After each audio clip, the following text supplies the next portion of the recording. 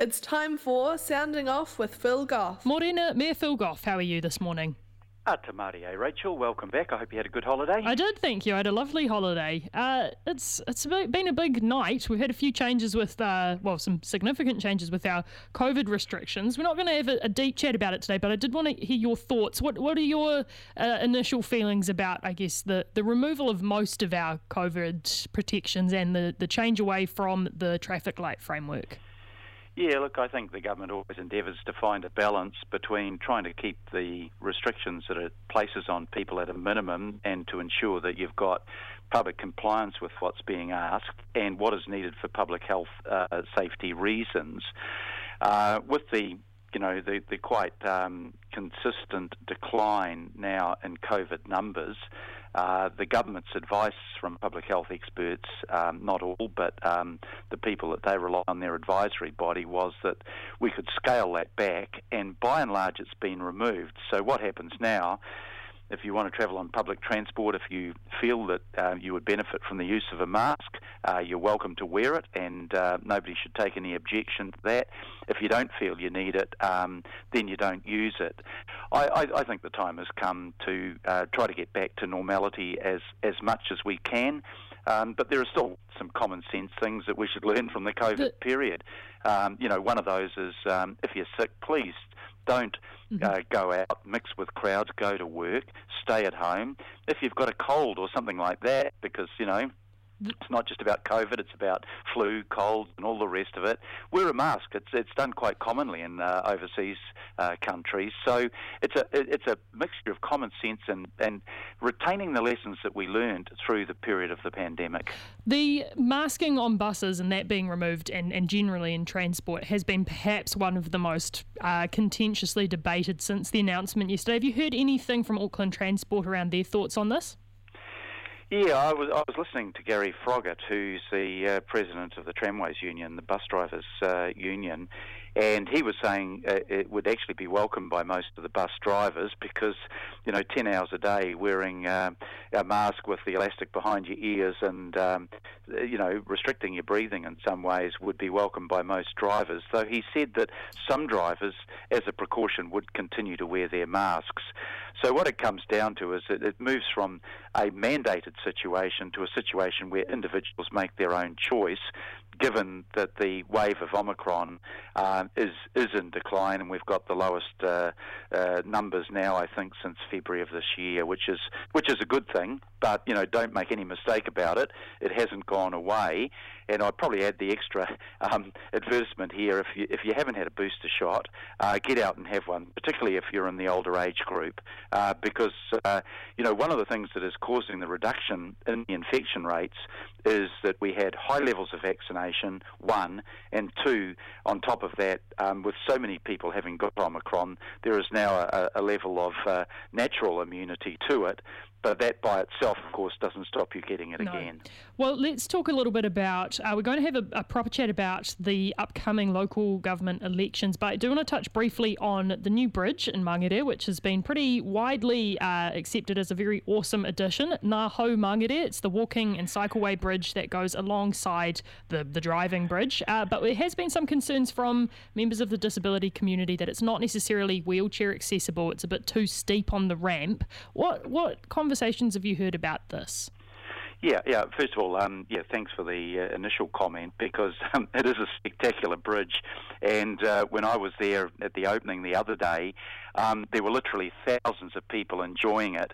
I think everybody will welcome the fact that you have that walking connection between Mangere and Onehunga, that you've got a fishing bay, you've got places where you can sit, there's some historical items that you can look at to understand the history of the area and the bridge, you've got rain gardens. I mean, it's been beautifully done.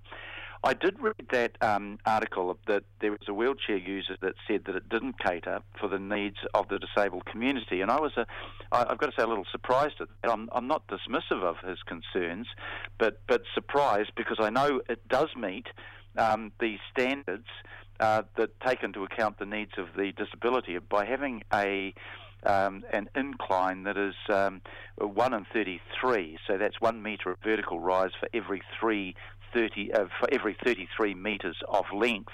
And that is consistent with the Auckland Transport Code of practice for shared path gradients. And, look, I'm looking at it from the perspective of an able person, and the walk was a gentle walk, and I hardly noticed the incline. But I do understand in the case of the gentleman that raised it publicly, he has a degenerative condition with brittle bones, and probably, that would be a challenge for him. But for the average person in a wheelchair, it has been designed to meet those standards and not be an excessive rise. And if you walk across the bridge, you'd probably share that opinion. But I hope that the gentleman concerned has had a discussion with Auckland Transport to understand the design standards and the consultation that they undertook before they put the bridge in. Okay, well, let's talk about the local government elections coming up, because that's a big one, and it's got a lot to unpack here, because it is quite different to how the general election works, and I'm sure many people will be quite familiar with the process, but it is actually still something that we see a much lower turnout for than the general election, and a lot of confusion sometimes about how it works. So what should people have received, and if they haven't received it, what do they need to do in order to be able to participate in the upcoming election? Well, there's two things they should have received. One, earlier in the year, they should have got through the mail a form indicating that they were on the electoral roll and asking them to just check that the details that the Electoral Commission have on them are accurate. If you haven't received that and you don't think that you are on the roll, you can cast a special vote, and that vote will be counted, provided while your name might not be on the electoral roll, you do qualify as an elector. The second thing that people will start to get, probably beginning this Friday, is your voting papers through the mail, and those voting papers will have, they will be the ballot papers that you fill in, and you have to put into an envelope and put and post back, or put in a voting box. And you'll find voting boxes outside libraries. You'll find them outside more than 65 countdown stores across the city. You'll find them at council service centres. So in the mail that you receive from this Friday, sometimes it'll be a day or two after that, you will find the voting papers and some background information about the candidates. So if you haven't read anything else, you'll be able to see a small piece from each of the candidates about themselves. But I would really, two things I want to encourage people to do, Rachel. Mm-hmm. One is, please make sure you vote, because your vote's as important as anybody else's vote, and it helps determine the future of the city that you live in through your mayor, through your councillors, through your local board. But secondly, please just follow the media and learn a little bit more about the councillors, because a vote is important, but even more important is an informed vote, so that you know something about the candidates. And not all candidates are equal. They have different views, and they have different track records, and they have different levels of ability. And it's just following the media through the election campaign. You might not get out to go to a meeting yourself. You might not follow it online, but at least do some reading about the candidates so that you've got an idea about them. Where can people read about the candidates? Is there a place on the council's website? Is there anywhere that's easy to access for that kind of thing, or do you have to do a bit of digging around? Well, you should do your own independent reading through the news media. So, there's through your newspapers, through your radio stations. There's a bit on television. Television doesn't tend to go into depth. But you can look it up online, find out what the candidates have been saying, find out something about their backgrounds, because, it is important to understand. And I know a lot of people say, I'm not going to bother voting. I just don't know who they are.